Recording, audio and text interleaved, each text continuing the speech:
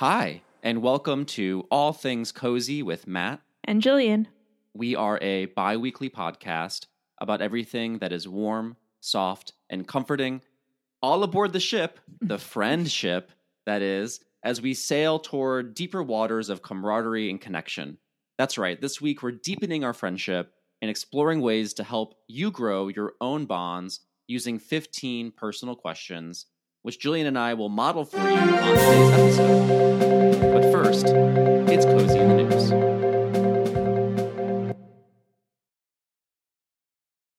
Our first story is all about reuniting a rabbit with its owner. A stuffed rabbit, that is. I'm using that sentence structure a lot today. I like it. Aaron Sorensen of Omaha, Nebraska found a bedraggled bunny by the side of the road and posted to Twitter and TikTok in hopes of finding its owner. And the post blew up, especially the ones on TikTok, as everyone's really trying to furiously find out who lost this really cute stuffed bunny. Along with the picture of the adorable bunny, she wrote, quote, "I picked it up because it looks like it was pretty loved by someone, and I'm hopeful I can find that someone," end quote. She even cleaned it up and discovered it's a beautiful soft lavender color because it was quite dirty. And looking at the original photos, it's not quite sure. It could have been gray, it could have been white. And then it's actually this really pretty lavender color. Who'd have guessed?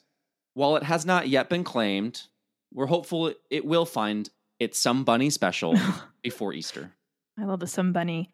And I hope they get reunited. I think every child has been through the horror of losing a cherished toy or stuffed animal. Yeah. I'm still very much scarred from losing these little pumpkin dolls. I lost in a pumpkin patch. My mom said, leave them in the car, don't bring them out. You're going to lose them. And I really want to take them with me. And of course, I lost them. And I would have loved for back in the day, there would be a TikTok of reuniting me with my pumpkin dolls. Yeah, I'm so sorry you lost your pumpkin dolls, but also you kind of released them into the wild to join their pumpkin brethren. So in a certain way, it was such a generous act on your part. As a humanitarian or a pumpkintarian. Yeah. If you live in Omaha and you know somebody who lost a bunny, check out Aaron Sorensen's Twitter. That's SORENSEN or TikTok, and see if that's the bunny that the person if that matches. Yeah, I hope they get reunited. Maybe on Easter. That would be really appropriate and wonderful. It would be an Easter miracle. Jillian, what story do you have for us today?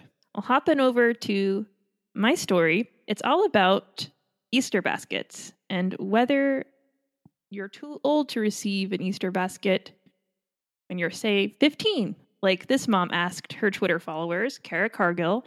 She's a picture book writer from South Carolina, and she took to Twitter and said, "My husband says my 15-and-a-half-year-old son is too old for an Easter basket. I still did one anyway.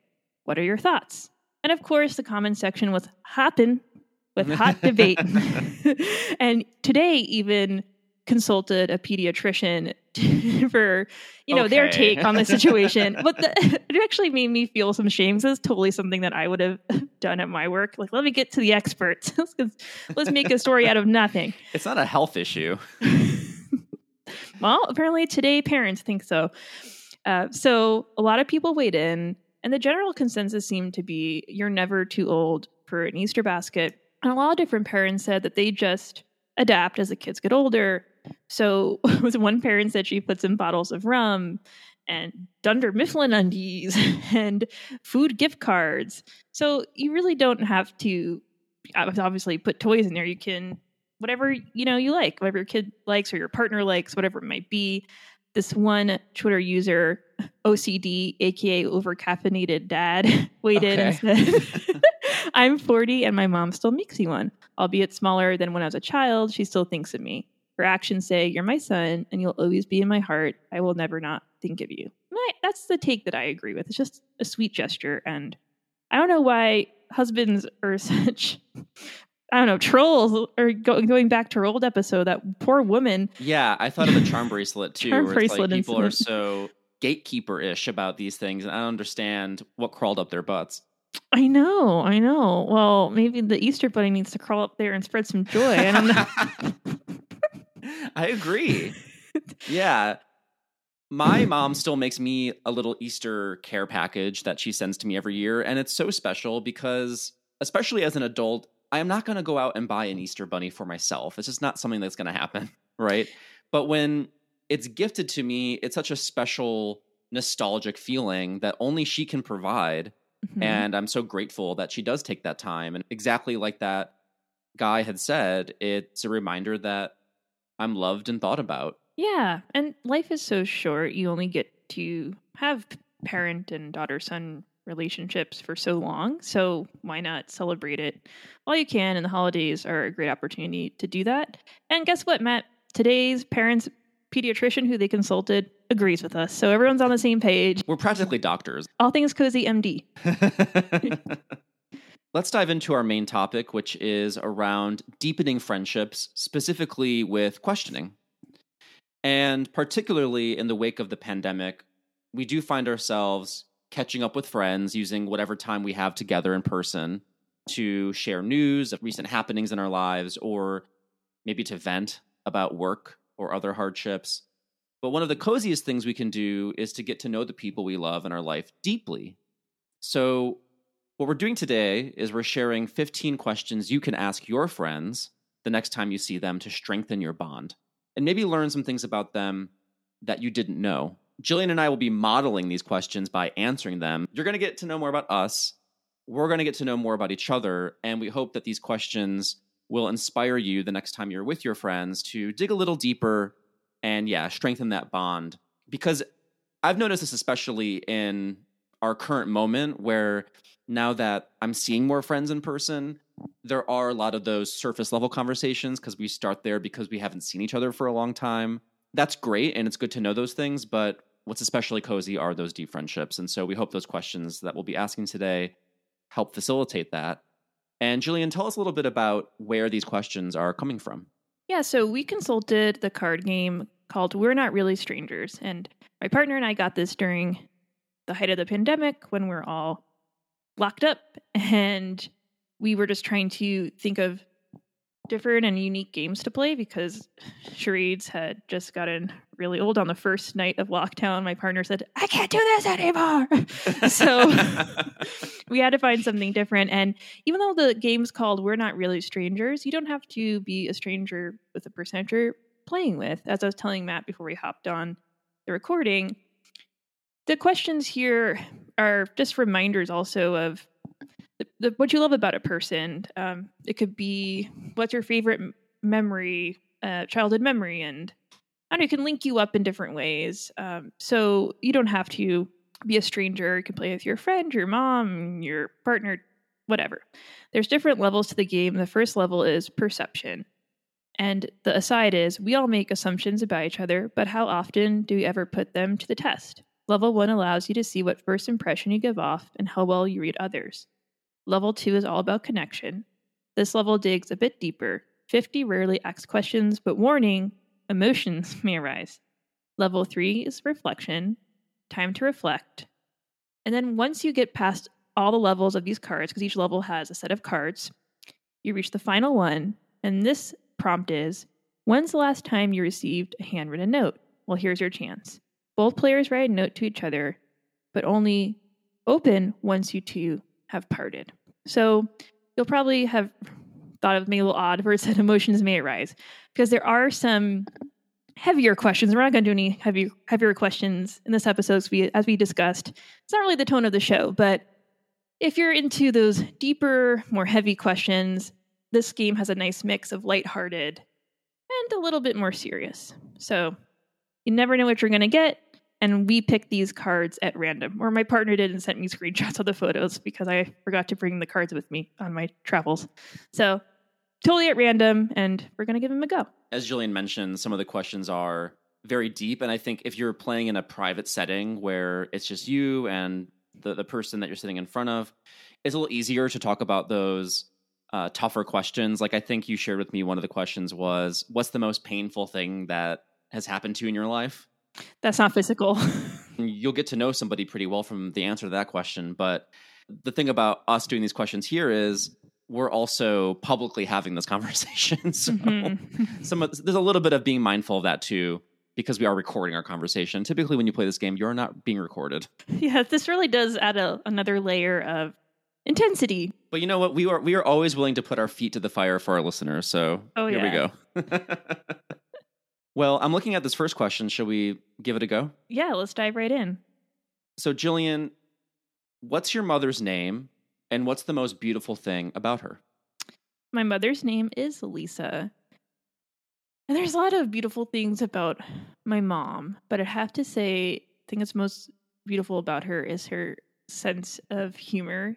No matter what happens, if it actually is funny or if it's not funny, she just has I don't want to say a sunny outlook, but she can find the humor in absolutely everything.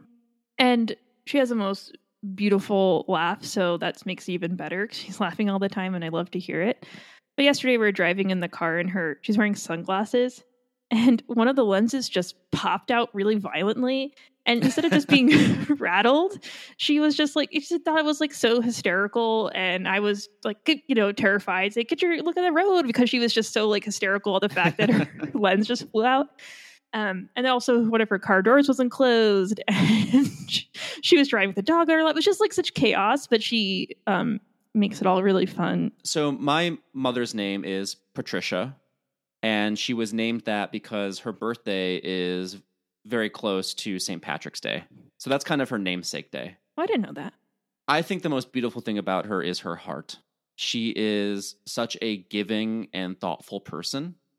And something that she always has modeled for me growing up is being there for people and never forgetting a birthday, always reaching out when someone is struggling with a message of support and love. And she is always thinking about other people and what she can do for them. And so I think that's something that I think is the most beautiful thing about her. Well, I can say for 100% certainty that she passed down those qualities to you, because it sounded like you're almost describing yourself in a way, because you are so you really are so thoughtful. I don't think so, but thank you, Julie. You are. You always remember special days and you're very caring. So Patty definitely passed that along. And it's interesting to know that St. Patrick's Day is her namesake. I didn't know that. So number 2, how can you become a better person? For a podcaster, this is going to sound like a strange answer, or maybe a correct answer.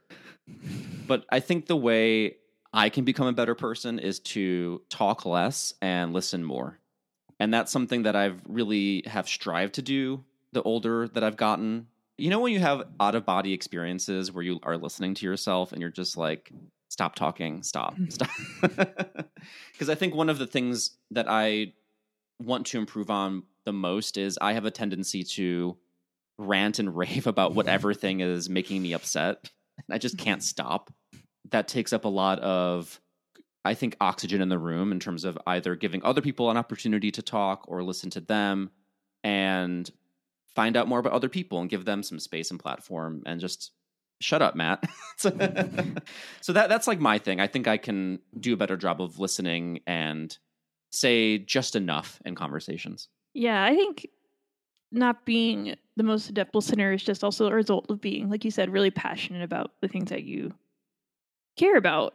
So it's not always a negative, but that's good you're keeping an eye on that. And it's hard to change habits as we get older. So this question is, it is really hard.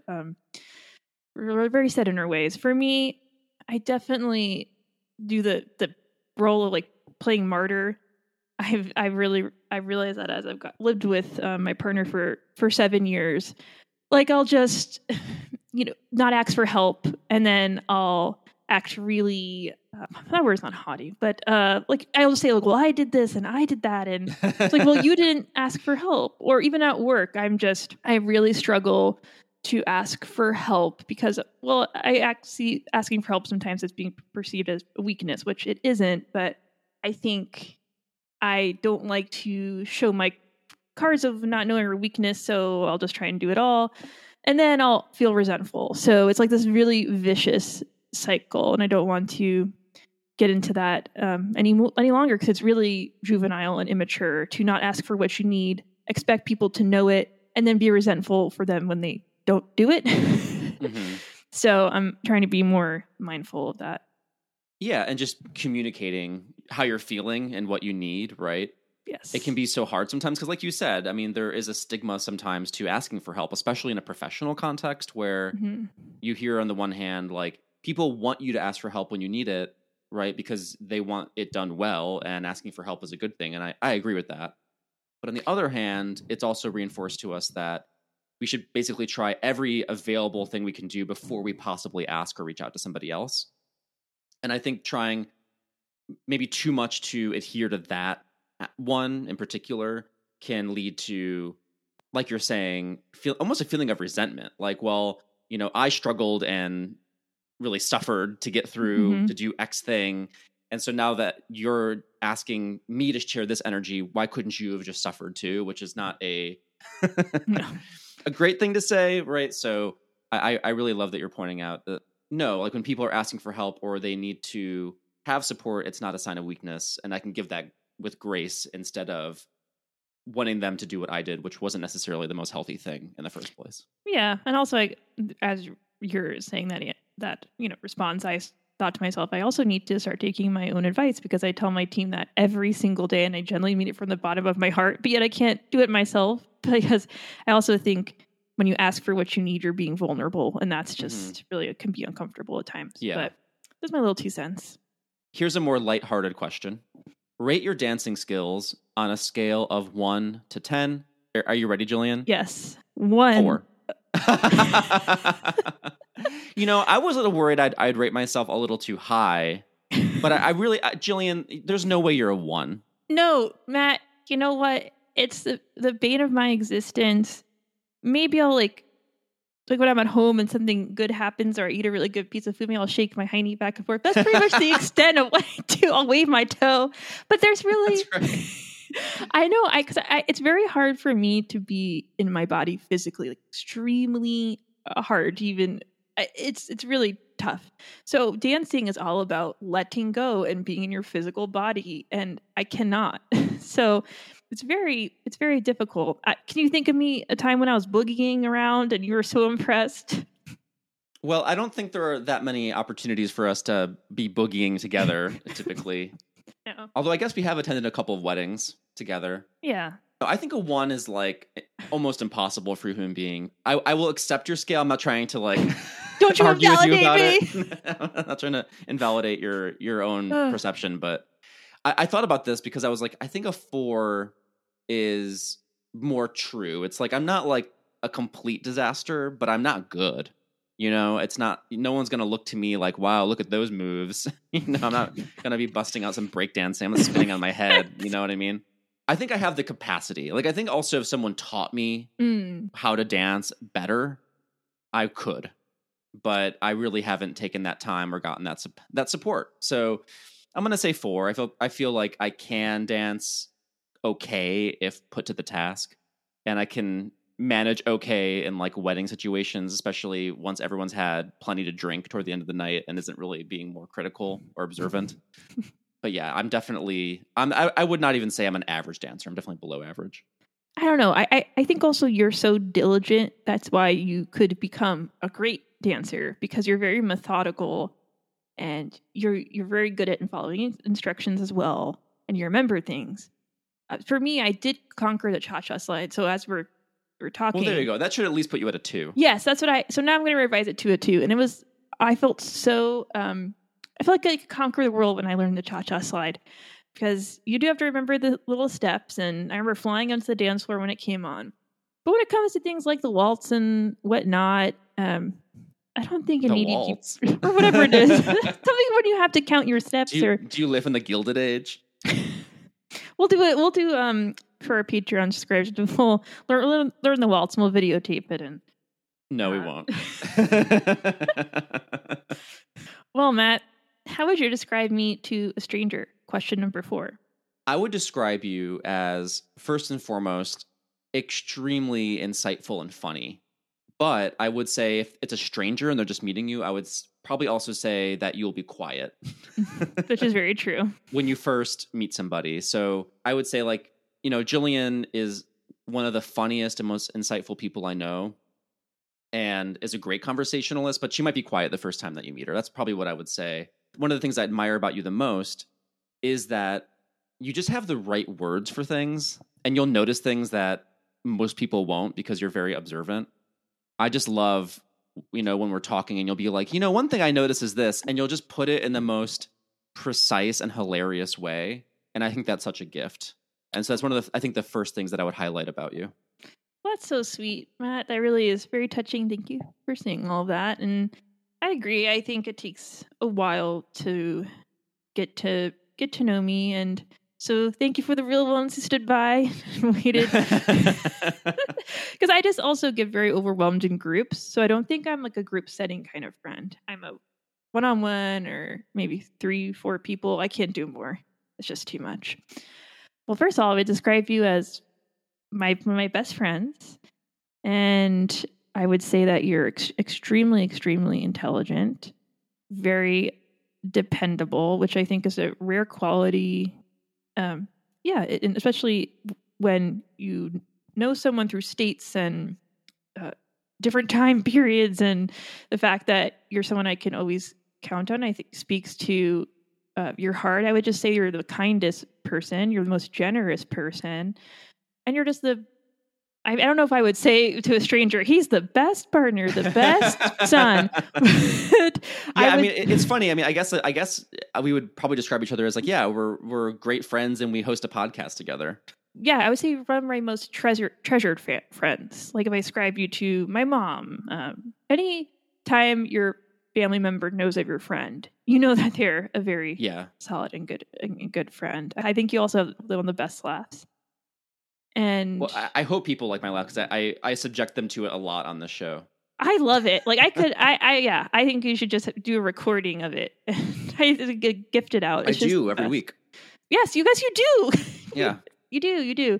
Well, thank you, Julian. That's very, very sweet. And I feel the same about you. You're just one of my most cherished friends and longest lasting. We really have traveled through space and time. Like not like, space in terms of the stars and the planets, but we've moved across the country together, and it's really been great to evolve with you because it's been, a decade of friendship. Yeah. And I would also say that we would be there for each other in a second.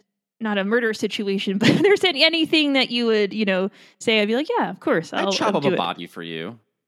I would assist in, I think I would try to imagine you with like a knife or anything. I would just be too nervous, and I just do a little. Well, we know that you can't cut, so that would never be a problem you have. Really, it's just a matter of my knife skills, of course. Not. I imagine kind of like a Dateline episode, like if you were ever the suspect of a murder and it involved any kind of like knife or anything, and you were, booked. I would burst open the doors and just scream, "She can't cut!" Yeah. It couldn't have been Jillian. Don't give me any ideas. Now I know how to cover my tracks. Here's another question. What fast food restaurant do you think I'm most likely to drive through? And what's my order? Well, we've been through a lot of drive-thrus together. I have to say Taco Bell, now that they've expanded their vegetarian options. So the Beyond Meat, I believe the fast food restaurant has Beyond Meat. I don't think they do yet. I thought they do. Do they now? Maybe, but they have they have like a great vegetarian selection with black beans that they have, but I just love going through drive-thrus with you. I know that you love drive-thrus and you love fast food. It's so fast and convenient, and who doesn't like fat and salt? Yeah. I think on our last road trip, we also went to Burger King, which I haven't been to in a very long time. I don't know. What would you get? I mean, I think you've pretty much hit the nail on the head. I love Taco Bell. I love a burrito from Taco Bell. I also love the Carl's Jr. Beyond Meat burger, which is my number one fast food burger if I'm going to do drive-thru. I would say for you, I would also say Taco Bell. Yeah. And I think I'm basing that on our fast food picnic episode where that was like your instinct was to go to Taco Bell. I think you really liked those like cheesy little, like the cheesy wraps. Oh, yeah. That they had that were just like basically a little cheese burrito. Mm. So I'm going to say that. Is that accurate? That is extremely accurate. Back in high school, it was all about that Mexican pizza. Can't have that anymore. But yeah. No. Some things are just too good to go on in this world. Yeah. So, right. That's right on. I really don't like burgers too much. not really into that. If I'm going to do carbs, I'd rather do taco or burrito. Moving out of the fast food drive-through lane. Are you lying to yourself about anything? Wow. Fast and hard now. Okay. This must be, what level would this be? Oh, I bet it Reflection? would be, reflection. I think that would be it. That's like a level 3 question. I'm definitely lying to myself that I'm going to lose the weight. You got right to it. That's a joke. I think I can. Mm-hmm. But I do lie to myself about that quite a bit. I lie to myself all the time about how stressed I am. Because I'm easily stressed out.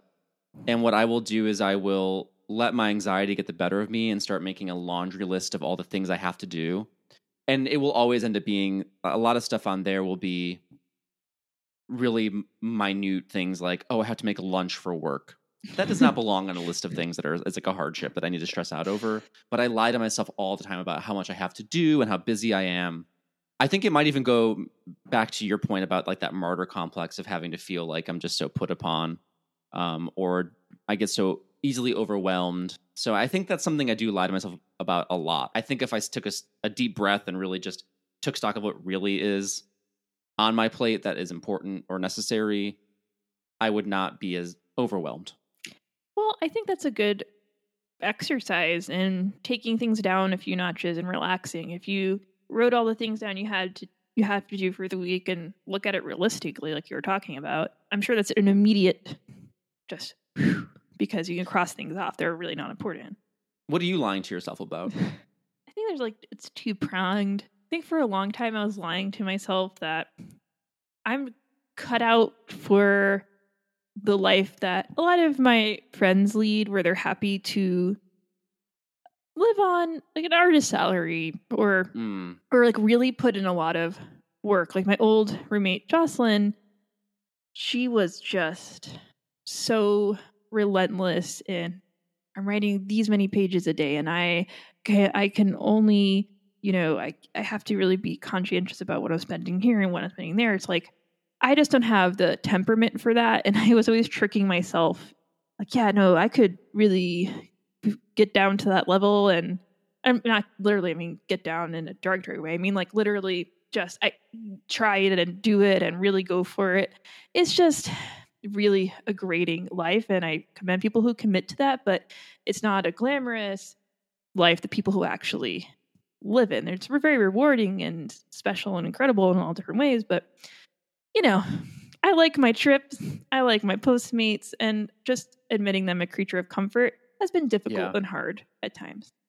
And then I guess presently, I guess eternally, continually, I'm like, oh, I can be more extroverted, and you're even like in a group saying like, oh no, I can really pipe up. It's just not my personality. And I saw a quote from Kristen Stewart the other day that she said that she used to think her shyness was a defect and she was always trying to change it and overcome it. But maybe it's just not something to overcome. It's just myself. And, and that's fine. I 100% agree with that. And it's something that I've evolved on too, where like you, I would want to push myself to be more sociable and do more things.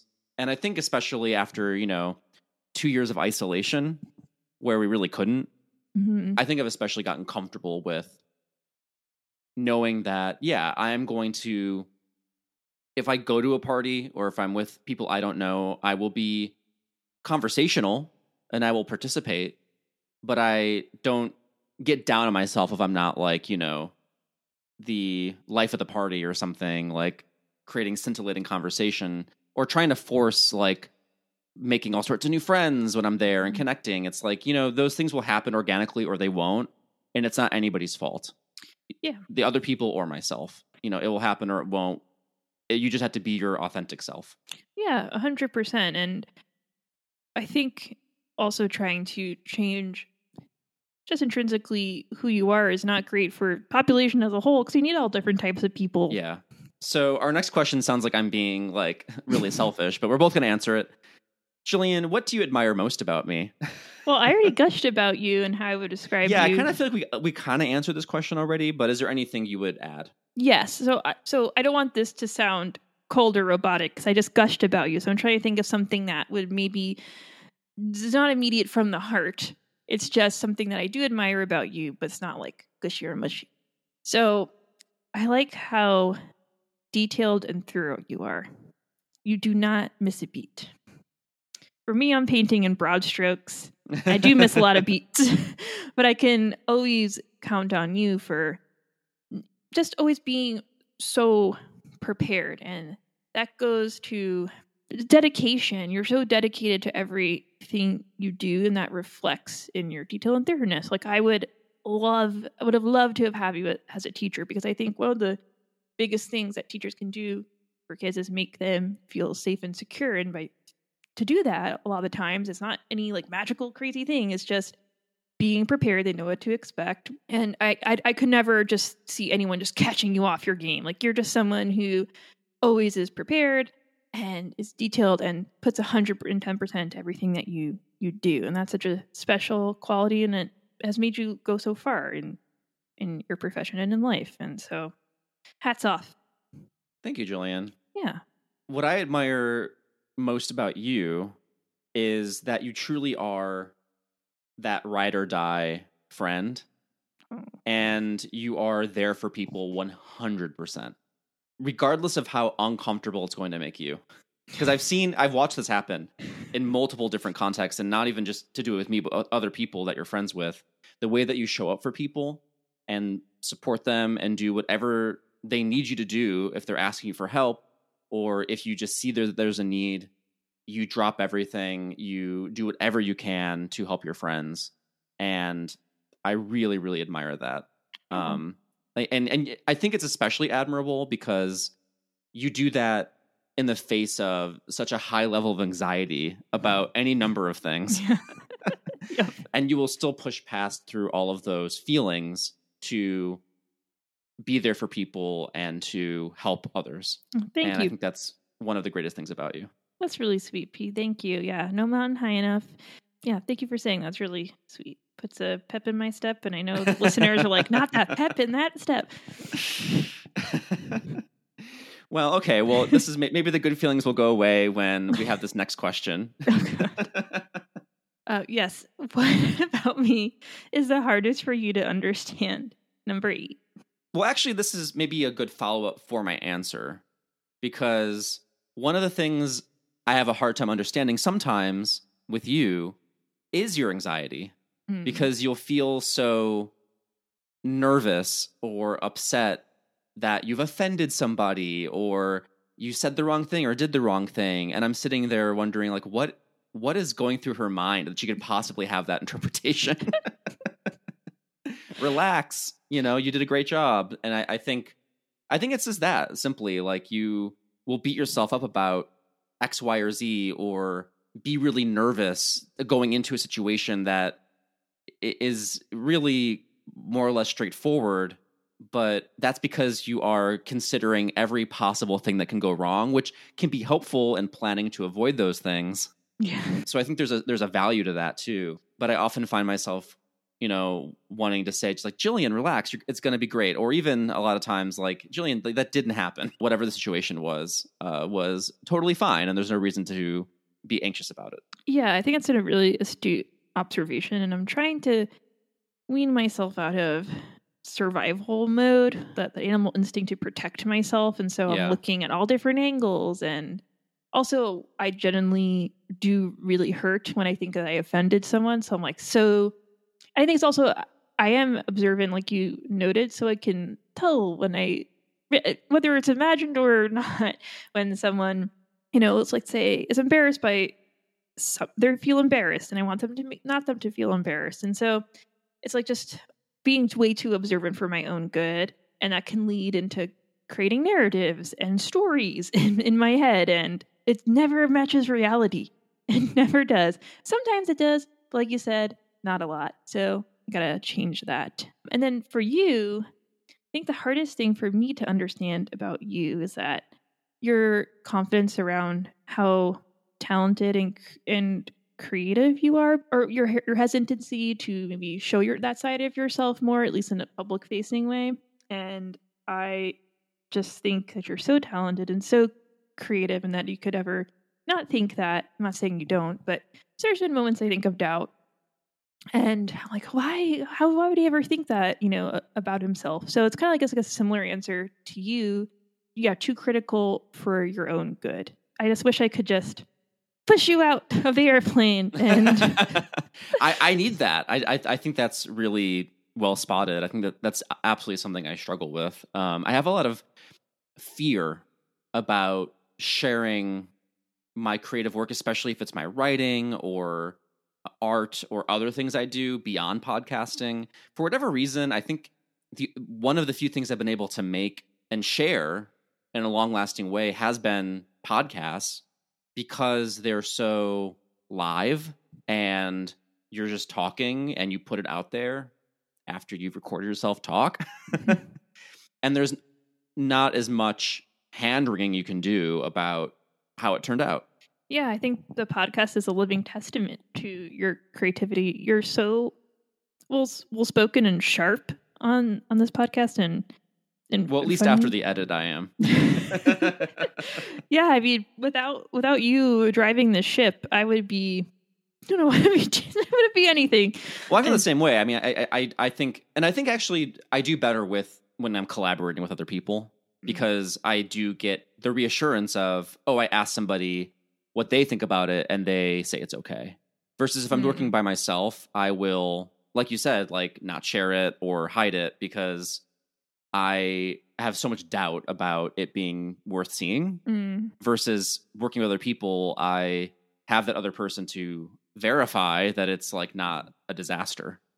So I think being able to work in a team and make this with you is also part of the reason why it happens at all. All right, so I think this one's a pretty easy one. Let's go. Yes. We'll take it back. Take it down a notch. Do I seem like a morning person or a night owl, and why? Don't even have to think about it. You're a morning person through and through. I know you can hang better than I can, and you don't pass out on the couch, mouth open. But I don't know. You're up with the birds. And you're raring to go. So I'm gonna say a morning person.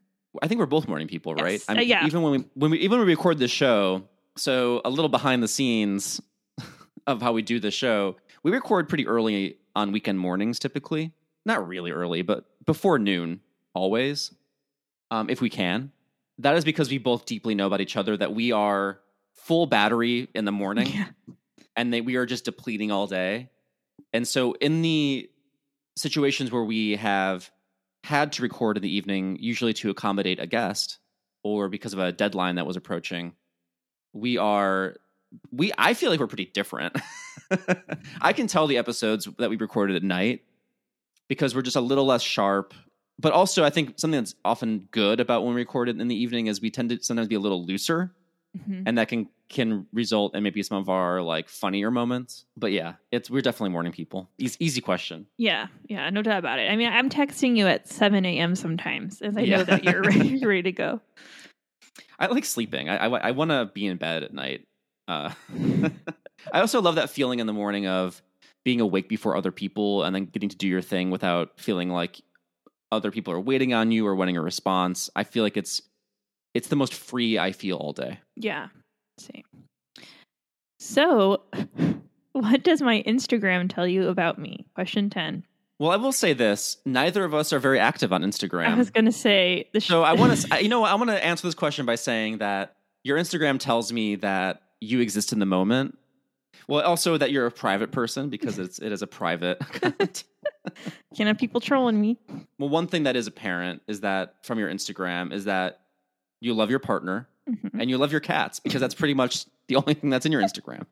Well, I was going to say, I think that the fact that we don't have active Instagrams proves we both have generalized anxiety disorder. Like, I think you also have to be, I don't know, just a freewheeling person, just sharing whatever. Maybe it goes back to how you said it's like that fear of sharing your work, and Instagram almost does feel like work. I mean, if also I'm not a good photo taker. If you looked at my crazy photos, it's like my cat's butthole. Like it's just, it's just like crazy stuff. I mean, I'm like a 6-year-old woman with my camera. So what am I showing here? That's good enough for the world.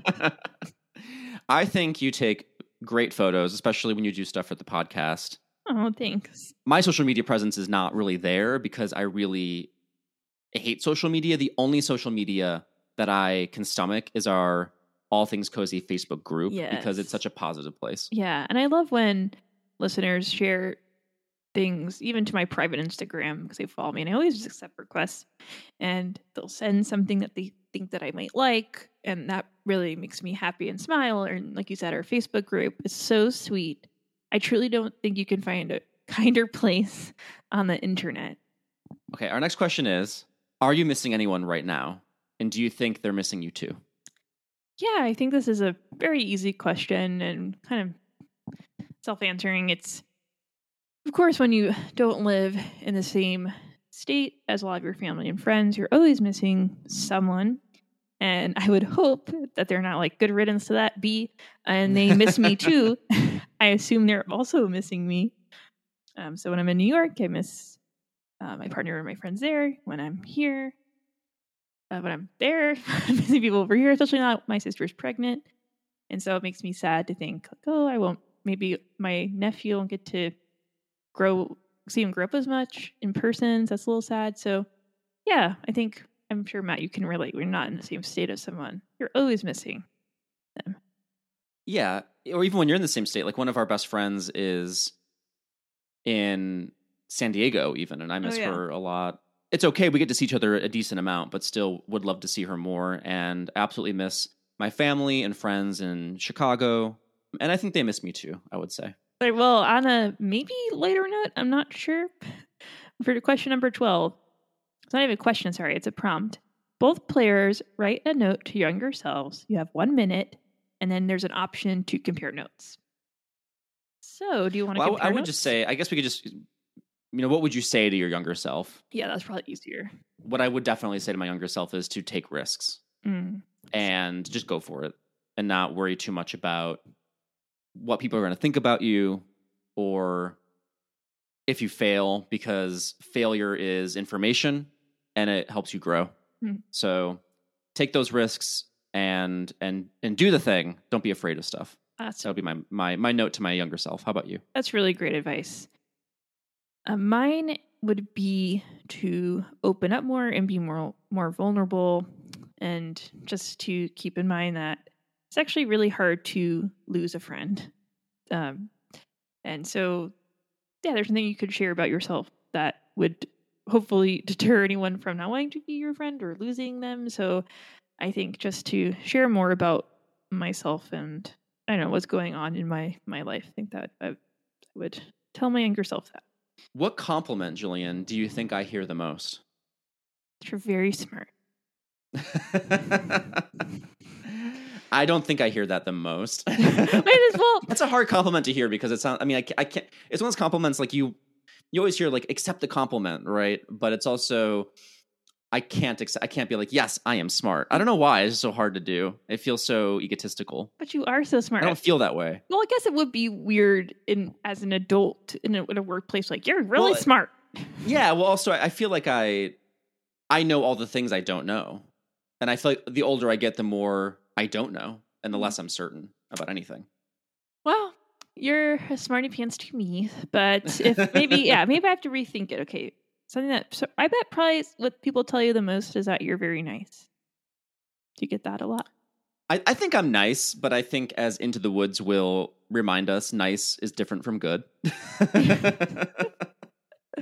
Sometimes niceness is like, I think I can be a little Midwest nice sometimes where like I'll say the nice thing, but I'm not thinking it. I'm learning that in the I don't want to hurt anybody's feelings. And that show about Pam, the thing about Pam, I'm learning a lot about Midwest nice.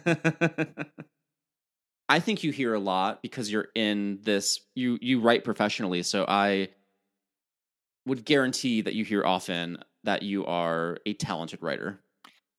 Well, because you get to show people all day that you are. I do hear that I'm a good editor. and I never thought that I really would be. And I guess that's also been a harder pill to swallow, that I'm doing more of, I don't want to say that pencil pushing, but I think I see things from a farther perspective, and then my skills of observation are really helpful to see the bigger picture of the narrative and what's the story. And so I'm pretty confident in my editing skills, maybe more so than my writing skills these days. But thank you so much for saying that.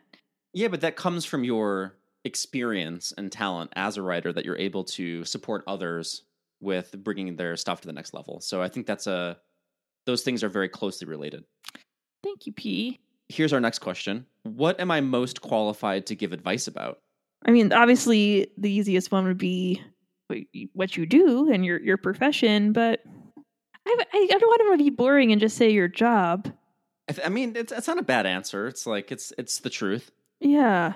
I would also say that, like, you could also give a lot of great advice on finding new opportunities for students, especially in the work that you did when organizing all those amazing field trips to Nickelodeon and really creating those partnerships.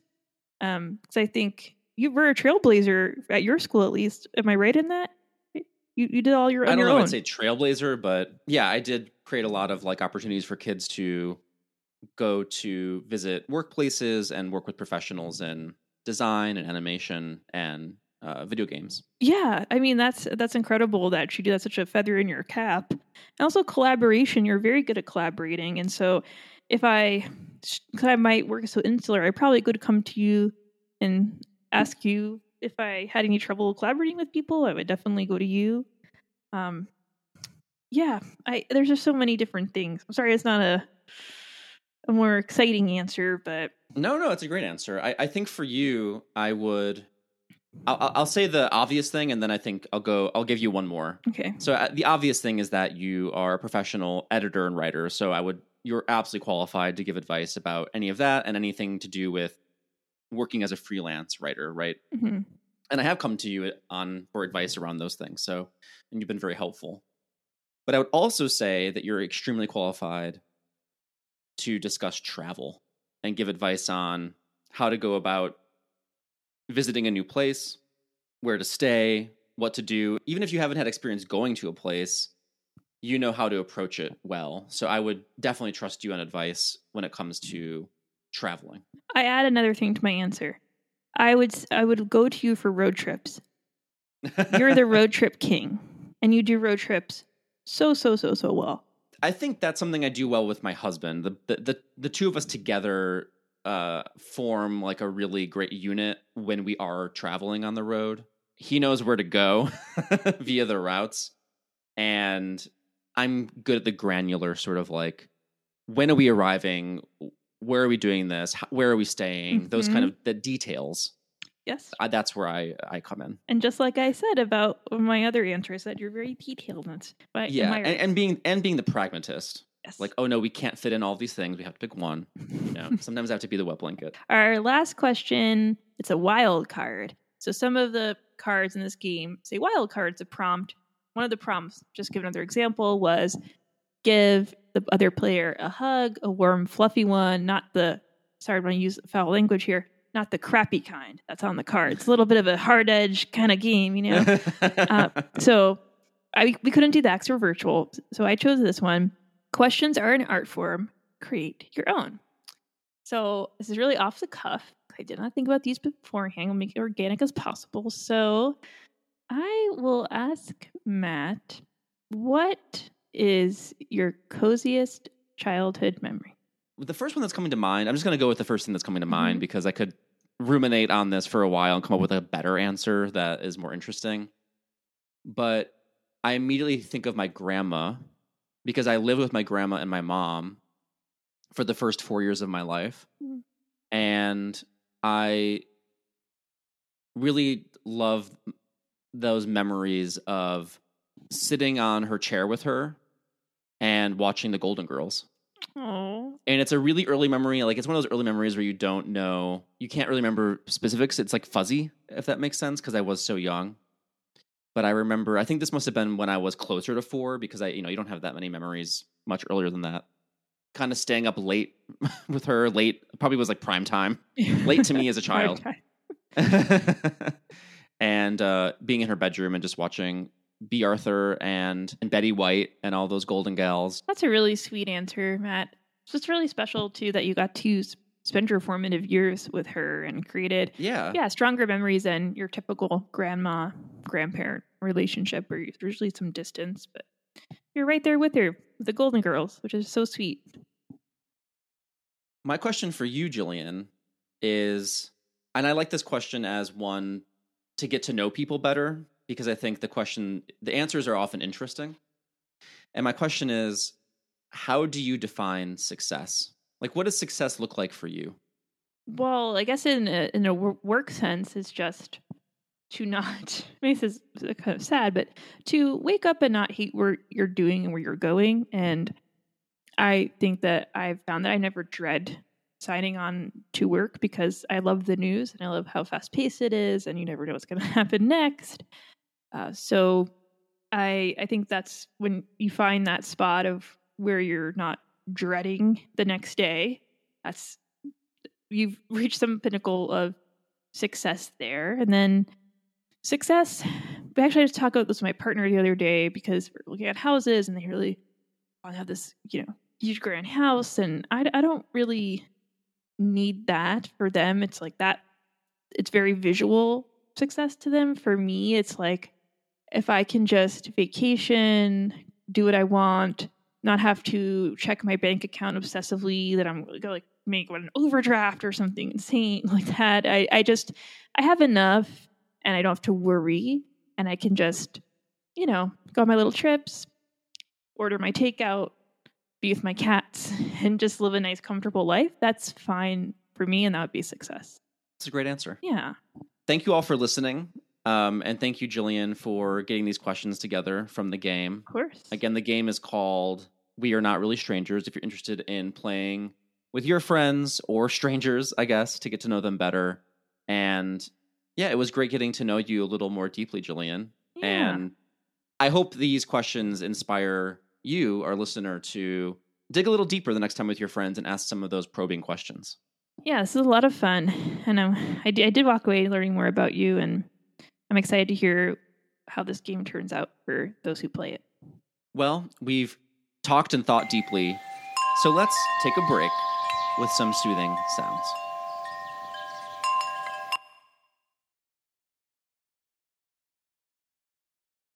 Jillian, what sound is soothing you this week? I've recently discovered this artist called Caroline Spence, and she's just this lovely singer-songwriter. She's releasing a new album called True North that's out April 29th.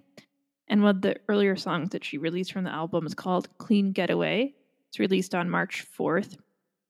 And it's a song about Saturn return. If you're not familiar, it's when you turn 29 and your Saturn has made its full completion. And it's a time where you're facing more challenges in your life. And it's really a make or break it kind of period where how you handle those struggles and what decisions you make really set the stage for a lot that comes next.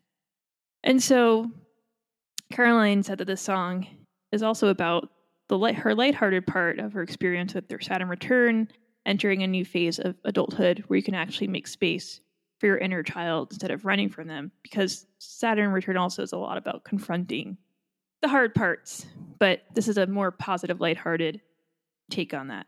So let's listen to Clean Getaway by Caroline Spence.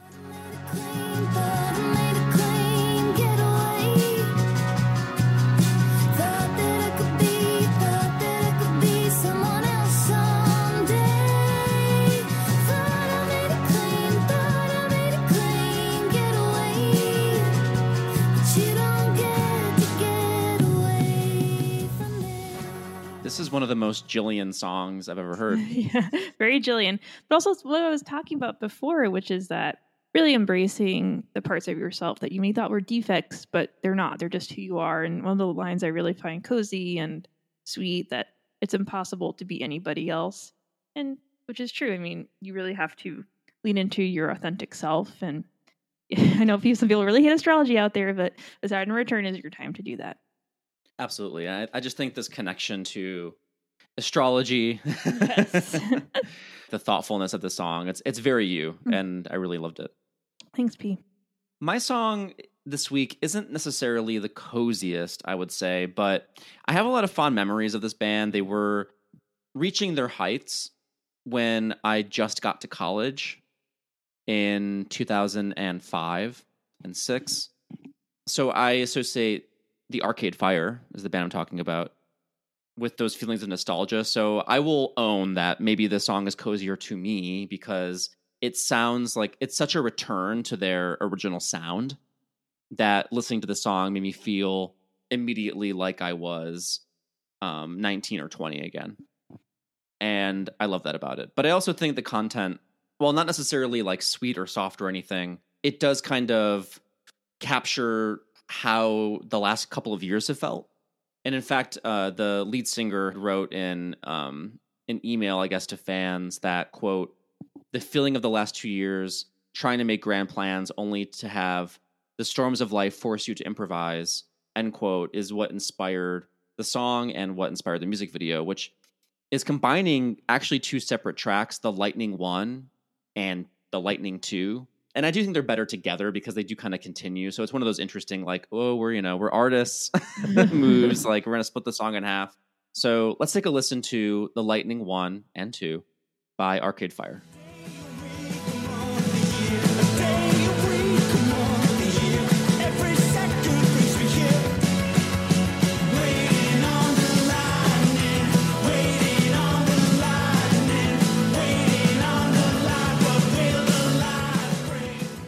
I didn't want it to end. Yeah, and if you keep listening, like, you'll get to the crescendo, all about time, a day, a week, a month, a year. Kind of captures that feeling of like how that time just flew while we were all weathering and trying to survive, and still are through the pandemic. I like that it's about perseverance, and I think that's maybe what's coziest about it. Is it's about not quitting on each other or ourselves.